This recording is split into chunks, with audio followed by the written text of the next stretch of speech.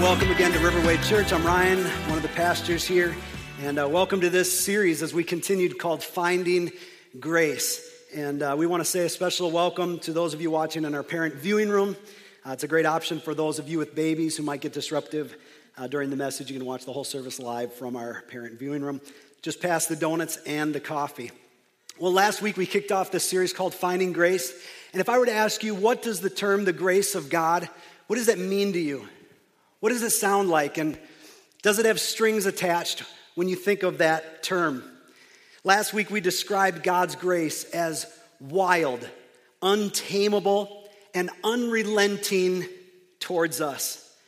Truth is that there's no safe, balanced version of grace. And for those that might be in the religious life, maybe a little longer than others, even us saying that there's no safe, balanced version of grace tends to make religious folk a little bit nervous. But grace it's shocking. Grace is radical. It's counterintuitive to everything that we know. And this is your first fill-in. Right inside of your bulletin should be some message notes. You can grab those out and follow along and fill in the blanks. But we want to define grace this way, that grace is the free, unmerited favor of God, working powerfully on our mind and heart to change our life. It's the free, unmerited favor of God. And I want to kind of illustrate it this way. How many of you remember 1991? Anyone remember 1991? It was actually a great year if you lived in Minnesota, because the Twins won the World Series in 91. And that was our last taste of glory since then. So we've been in a little bit of a drought. But in 1991, the Summer Olympics were being held in Tokyo. And you might remember a jumper by the name of Carl Lewis. Anybody ever remember Carl Lewis? And he actually, on this date in 1991, set a world record for the longest jump, right? If you can imagine this, the longest jump. Now, Nick, I need your help real quick, if you don't mind coming over here and helping me. And we're going to pretend just for a moment that this is the ending point of his jump, okay? And then I'm going to create the starting point, all right? And so I've got mine over here, and we've got this little tape measure, so I'm going to have you grab a hold of that, and I'm going to have you stand right there, because that is where Carl Lewis ended his jump. So I want you to picture this in your mind, a human being jumping this distance, okay? And so I just want to see where we're at here, okay? And, okay, good. We're doing good here. Okay. Nope, that's not it. Okay, we're going to keep going here.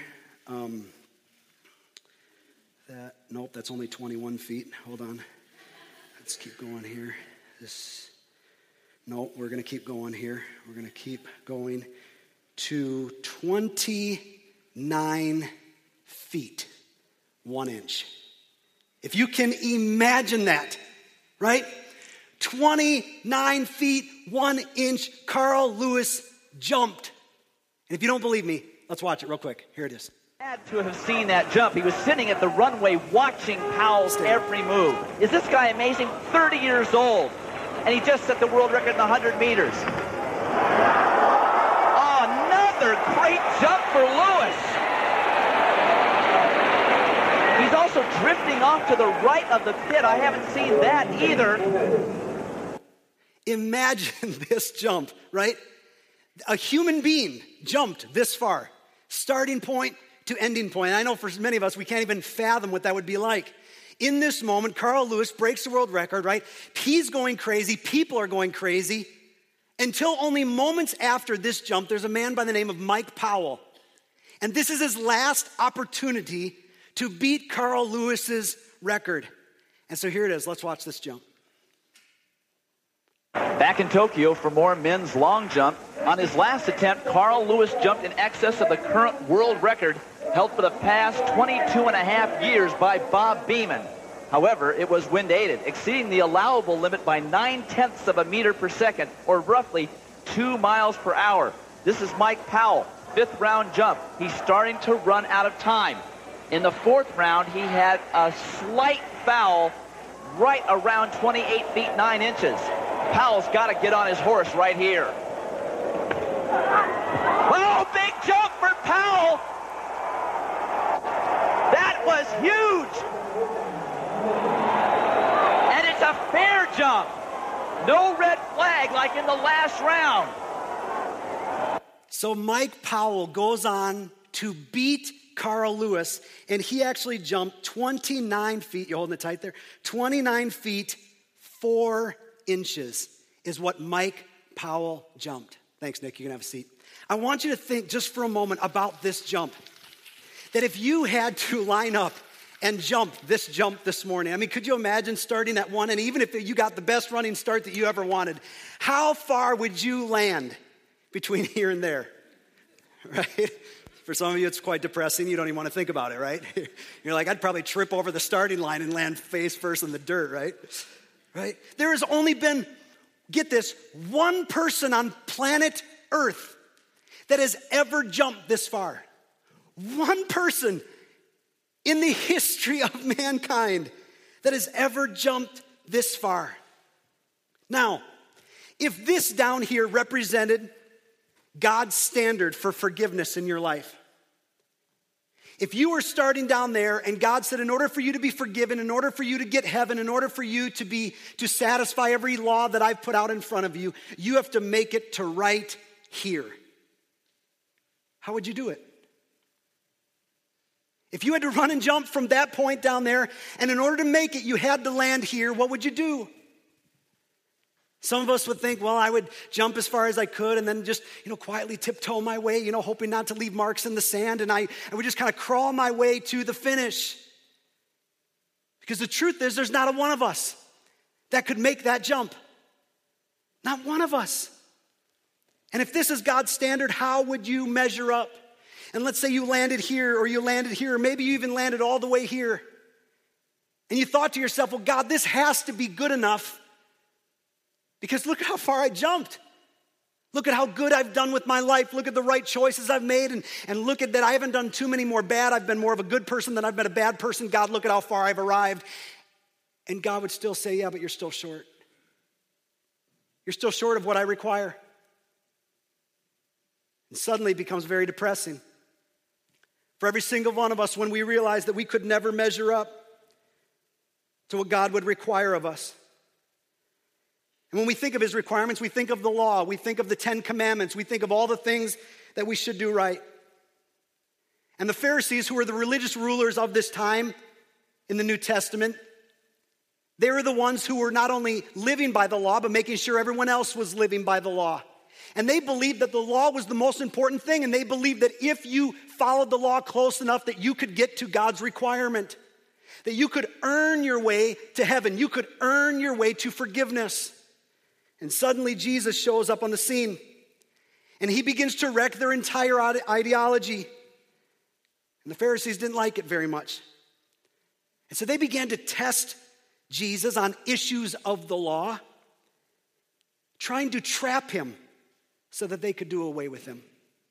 They wanted to prove that you could only be saved by keeping the law, by doing all of the right things. And so we pick up this passage in Mark chapter 2, verse 23, and it says this. On one Sabbath, Jesus was going through the grain fields, and as his disciples walked along, they began to pick some of the heads of grain. The Pharisees said to Jesus, "Look, why are they doing what is unlawful on the Sabbath?" Because the Sabbath said there was no work that could be done, none whatsoever. And even picking the heads of the grain was considered work. And so the Pharisees asked Jesus, why would your disciples, the guys that follow you, why would they be doing this? And he answered, have you never read what David did when he and his companions were hungry and in need? In the days of Abiathar, the high priest, he entered the house of God and ate the consecrated bread. Now, you may not know what consecrated bread means, but it sounds important, doesn't it, right? Consecrated bread, they ate it, which is lawful only for the priest to eat. And he also gave some to his companions. Then he said to them, the Sabbath was made for man, not man for the Sabbath. So the Son of Man is Lord of even the Sabbath. And what's interesting is that as you thumb through the New Testament and you read through the Gospels and you read the miracles, and I don't have an exact percentage, but you will find that easily over half of all the miracles that Jesus ever did, he did on the Sabbath as a way of just kind of, I think, proving his point to the Pharisees, the religious people who thought they had it all figured out.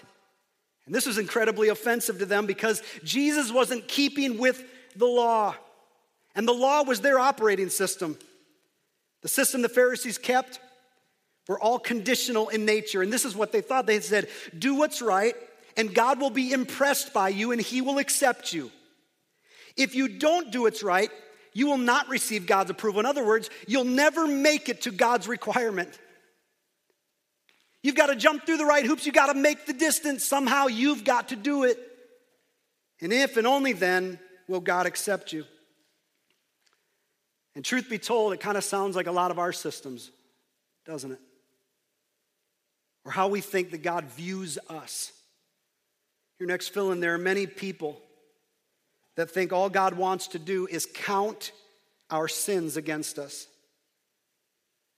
And yet the reality is instead he sent Christ into our broken lives so that we could be reconciled to him. Many of us think that God's up in heaven with a tally sheet going, oh, I saw that, Johnny. Oh, I saw that, Sarah. Oh, I've got, we think he's kind of like Santa Claus, the nice list and the naughty list, and where do you land? And I hope I'm a better person than I am bad, and I hope I'm doing more good that erases my bad. And we think that God operates this way, but rather instead he sent Christ into our broken lives so that we could be reconciled back to God. You see, God's motive isn't to ever punish you or make a case against you, but this is the message that the Pharisees were preaching. This was the end game for the Pharisees, to follow the rules, that everything depends on how well you do that. And of course, everyone looked up to them and did their very best. Yet the truth is, your next fill-in, that no one can be saved by the law. No one can be saved by doing more good than bad. No one can be saved by jumping half the distance. No one can be saved by crossing enough T's and dotting enough I's. No one. But yet the law is necessary and needed in our life. Why? Because the law is what makes us aware that we are sinners. That's what the law's purpose is to make us aware that we're sinners. You see, without the law, we would have never known that lying was wrong. Without the law, we would have never known that stealing is wrong. Without the law, we would have never known that adultery is wrong. And then the sinner, who recognizes it because of the law, who is dead because of sin, can be set free from the law by choosing life in Christ. And now this amazing grace that we don't deserve, when suddenly we could never clear the distance, God says, my grace will fill in the gap for you. And this amazing grace gives us the desire now to turn away from the very sin that once kept us dead. See, grace is not synonymous with anything goes. That's not what grace is for. It's not just, hey, you know what? God will forgive me so I can sin and do whatever I want. No, because it's a matter of the heart. God sees your heart, not your, way bigger than your actions, right? He sees our hearts. Grace doesn't mean anything goes. On the contrary, grace is there so that we could be set free from sin. But the problem is that we think this kind of freedom only comes from trying to measure up to the law by jumping the clearance, by following all the rules. And if you haven't noticed lately, we fail miserably at that. Maybe it's just me. But I can't make this jump, no matter how hard I try. Yet for some of us, your next fill-in, we think grace is the enemy of obedience. We think, well, if we just give people grace, then they won't obey. If we talk too much about how God's grace is wild and it will mess up your hair and overflow the banks and we can't understand it and it's totally unconditional and one-way love, we have this fear as religious people that, suddenly then people will go do whatever they want and they won't obey anything because of the grace of God. But yet it's the opposite. Really, legalism is. It's what the Pharisees were doing, saying, listen, if you can't jump to here, you're not going to measure up, so you better fake it while you're making it. Right? It pushes you down. That's what legalism does. That says you're not good enough and you can't make it and you're not jumping high enough. Whatever it might be. You and I fall way short of trying to keep up with what's required of the law. So you know what we do? Because we can only jump this far, we end up staying right here in our sin. And we think, well, there's no hope anyway, so I might as well just keep sinning. I might as well just keep living in this misery and in this death that I feel in my heart and in my soul. I might as well just stay here because I can never measure up anyway. I'm not good enough. And Ryan, I've tried. I mean, I even went back further to try to run and jump. And there's been times, first I was like only this far, and now I've gotten this far, but I can never seem to get past this point. I don't know how I'm ever going to get there.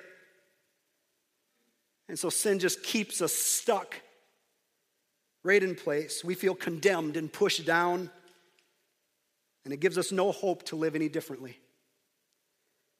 Because the Pharisee would say that God is only happy with you if you can keep all the rules. God is only happy with you if you can somehow jump that far. But grace, on the other hand, inspires us to obey God more, knowing that his love for us never changes no matter what we choose. And this is so hard for many of us to get our minds around. The fact that we only jump to here and there's this big gap, and God says, that's okay. That's why I sent Jesus Christ to fill in this gap for you. And it's called grace. No, I know you don't deserve it, because remember our working definition, it's the free, unmerited favor of God. We don't deserve it, but he gladly and willingly gives it. And God says, guess what? If you trip and fall right here, and you have two choices in your hand, no matter what you choose, while there will be earthly consequences, I want you to know that if you come back to me, that I will always forgive you, and I will always love you, and that will never change. Suddenly, with this kind of awareness of a God that could love us that much, it causes something to change in our hearts that says, I don't want to live in that sin anymore, and I don't want to be dead to that anymore. I want this life that Christ is talking about. God would say that the law is there to remind us again and again how much we need him, how much we need his forgiveness. You see your next fill-in, when Jesus healed on the Sabbath, it was him pointing to the goal of God's law, which was restoration. See, Jesus wasn't just trying to foo-foo the law. He wasn't saying that the law didn't matter. He was saying that wasn't the point of the law. The point of the law was to draw men back to God. That's why we need the law, to know that we're sinners and we can't make it without him. We can't do it on our own. Jesus was saying the law exists to serve the people, not the other way around. That people always come first with God. People always come first with God.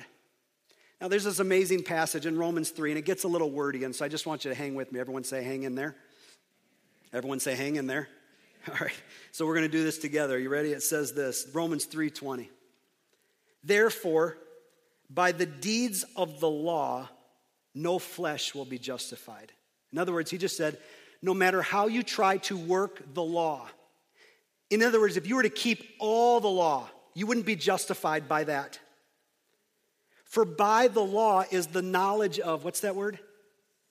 Right, so that's why the law exists. It's for the knowledge of sin. But now, everyone say but now. I love when it says but now. That's always encouraging to me, right? But now, the righteousness of God, which just means right standing, the right standing of God, apart from the law, is revealed. God is saying, I'm separating these two things. You have the law and my righteousness. Being witnessed by the law and the prophets, in other words, all the Old Testament is watching. Even the righteousness of God through faith in Jesus Christ to all and on all who, what's that word? Believe. In other words, God's saying, hey, no respecters of persons here. No respecters of persons. For all who will believe, I'll separate the law from righteousness, and you'll be in right standing with God, because it's not the law anyway that makes you saved. It's not the law that gives you new life. It's right standing with God. So then he goes on in the next verse to help level the playing field. And he says this, for there is no difference, speaking of all of us, for all have sinned and fall short of the glory of God. Now, he's saying every single one of us, doesn't matter how hard we try to jump from there, we always fall short of the glory or the expectation or the standard that God has for us. Now, growing up in my world, I always thought there was a period after this verse. For all have sinned and fall short of the glory of God, period. right? I mean, that brings a lot of hope to your life, doesn't it? Think, oh, great, we're terrible people. I'm a miserable, miserable man, right? I always thought that there was a period there. And the Bible didn't say comma, I said comma in the slide, just so we'd all know there's a comma there, right? For all have sinned and fall short of the glory of God. We all don't measure up, comma. Being justified freely by his, what's that word? Grace. Through the redemption that is in Christ Jesus, whom God set forth as the propitiation by his blood through faith to demonstrate his righteousness. Because in his forbearance, God had passed over the sins that were previously committed to demonstrate at the present time his righteousness, that he might be just and the justifier. Get this, that he might be just and the justifier of the one who has faith in Jesus. Propitiation, that's a big word. I even had to look it up, right? It means this, the appeasement of divine wrath by a sacrificial offering. That's what this word means. Because our sin separates us from God, and God hates sin. Because he's holy, he can't have any sin in his sight. And so suddenly this wrath is now incurred on us because all have sinned and fall short of the glory of God. And you know what he did? He took all of that wrath towards our sin, past, present, future, took all of that wrath and put it on the person of Jesus Christ. And when he died, he justified every single person.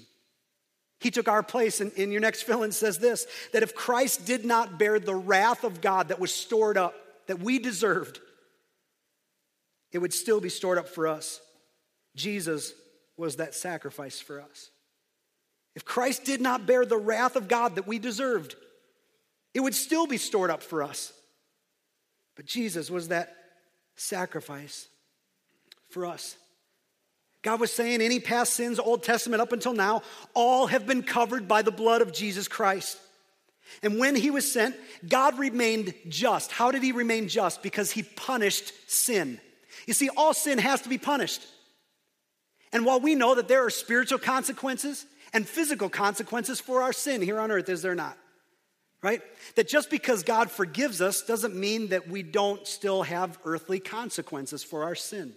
Even though his grace covers us, even though he helps fill in the gap.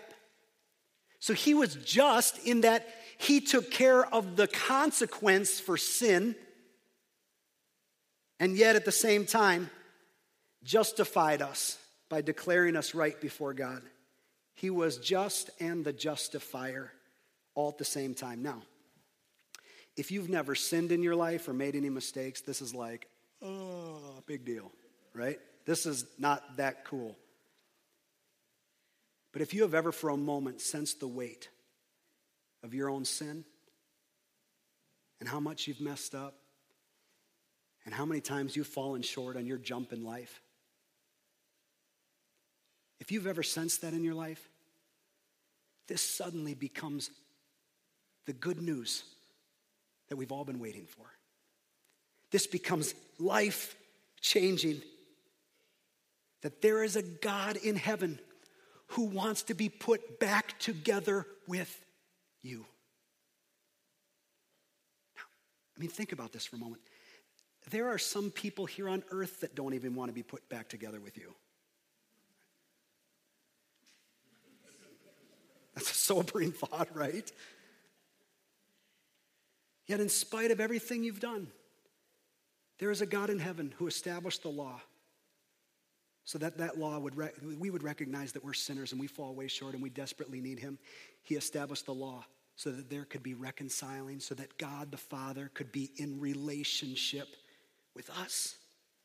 And we find grace when we're in Christ Jesus because he became our sin. Now here's the next verse, and this is crazy. He asked the question, where is boasting then? In other words, who's bragging now that they've received this grace? Is it because of the law? Of course not. Of works? Like you jumping through all the hoops and doing enough good things? No way. But by the law of faith.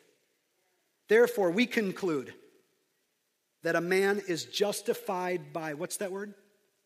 By faith, apart from the deeds of the law. In other words, God just said this. He said, while this is what I have required of you, that you measure up to this standard, I know that you can't. And I don't want to tie you up with having to jump through hoops and feeling condemned and pressured and shamed and all those things because you'll never measure up. Instead, I'm going to send Jesus Christ to be your sacrifice and my sacrifice. He's going to be the one that will fill in the gap for you. What an amazing thought. We can't boast because we've been a good person or we've done more good than bad, but we've been justified by faith apart from the deeds of the law. It means we're justified. We're in right standing with God apart from any hoops of any kind. And while we may know this, it has a hard time going from our head to our hearts. For some reason, we just can't let this go. And so I want to ask you the question, why are we so attracted to keeping the law? This is your next fill-in. Why are we so attracted to keeping the law? This to-do list of Christianity, God, if you can just tell me what to do, then I'll check it off one by one, and then I'll know that I've certainly arrived. Here's why. Because the one thing we need is righteousness or right standing with God. And we know that deep down, every single one of us know that deep down something's not right. And something has to be fixed, and we spend our lives trying to secure this in our own life. And God's answer is grace. Grace. Nothing more and nothing less. One-way love, grace. But grace seems too simplistic and too good to be true, doesn't it? We don't like that idea that there could really be no effort on our part involved.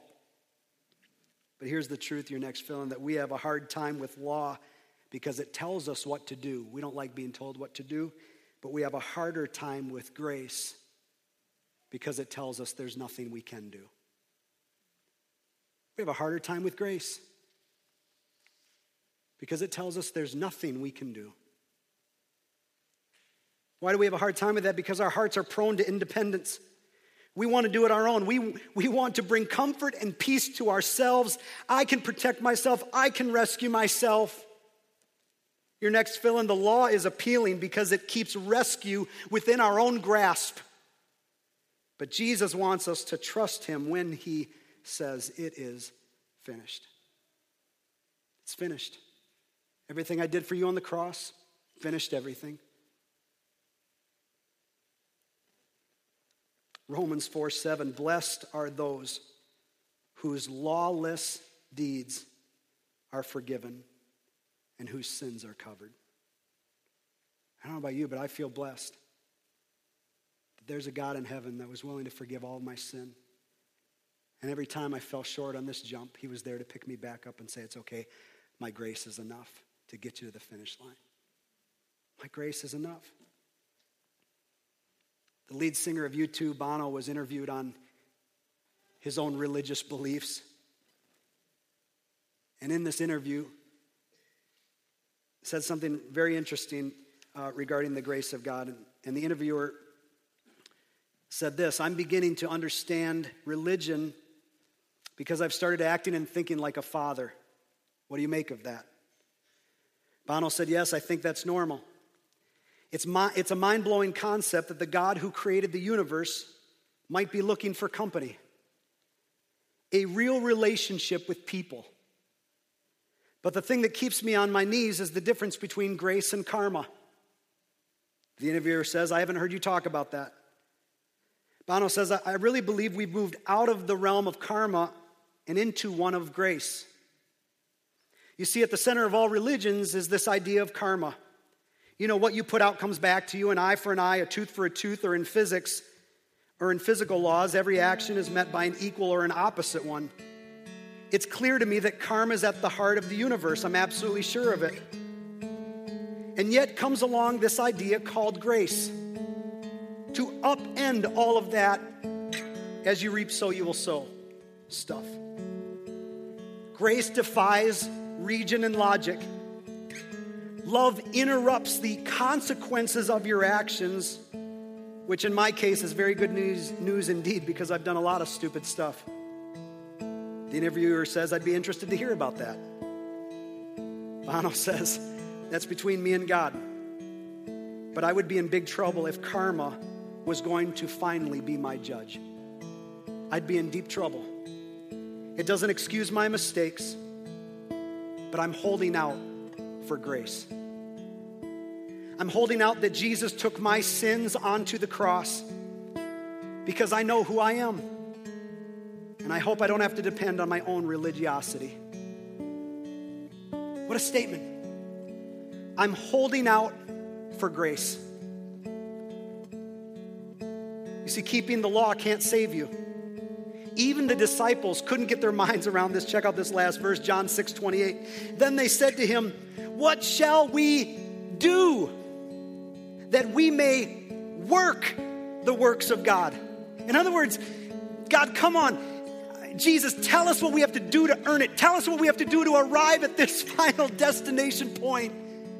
Give us a checklist of some point. And Jesus replies, Jesus answered and said to them, this is the work of God. And he's about to tell them, and you can even see the disciples like, finally, yes, okay, he's going to give us the answer right here. Everything we need to do, the right hoops to jump through, the right checklist to cross off to get to this point. And he says, this is the work of God, that you believe in him whom he sent.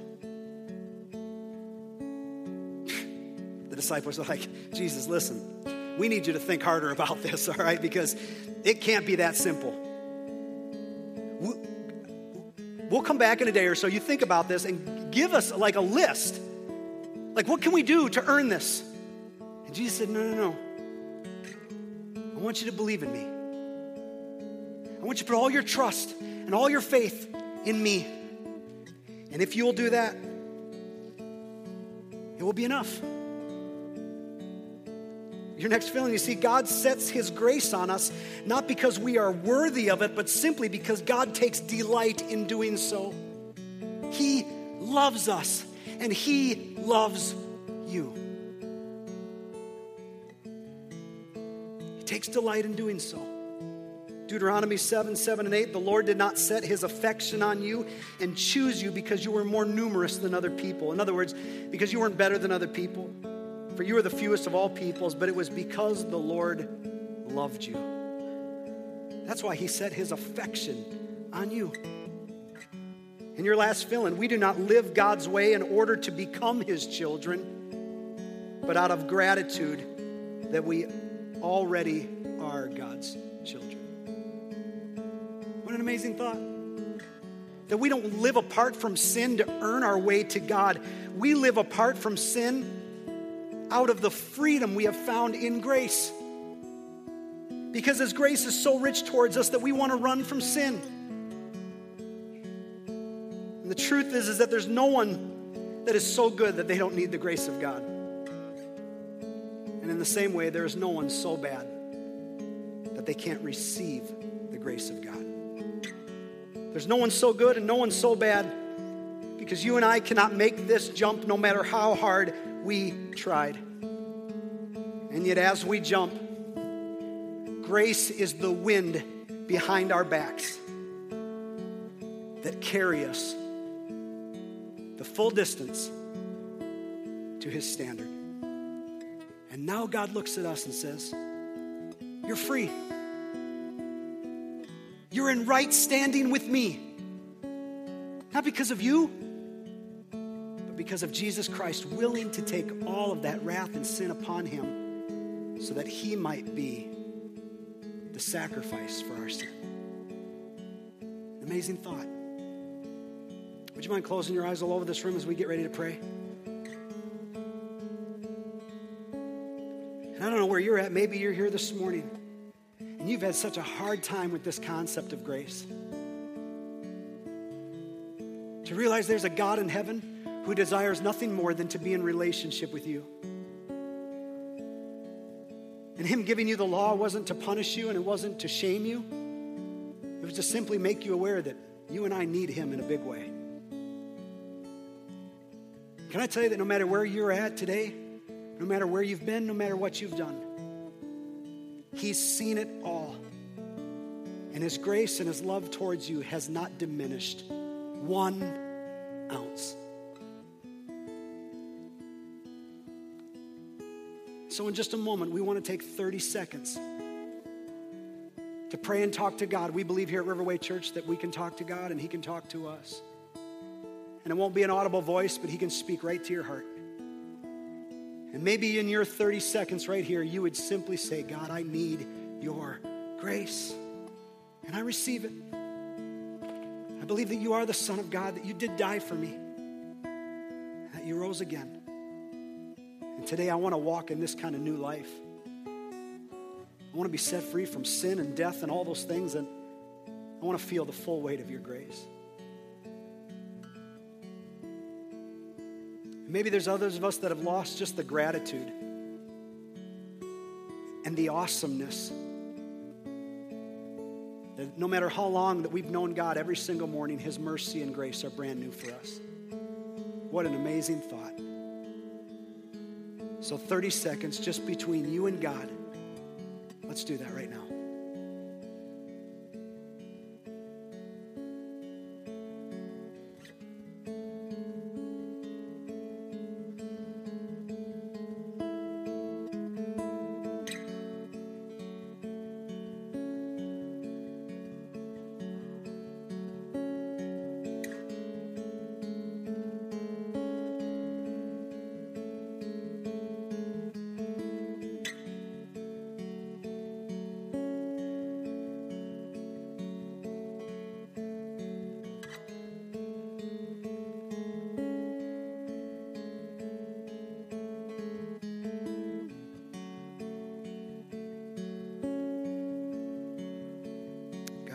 Find your grace.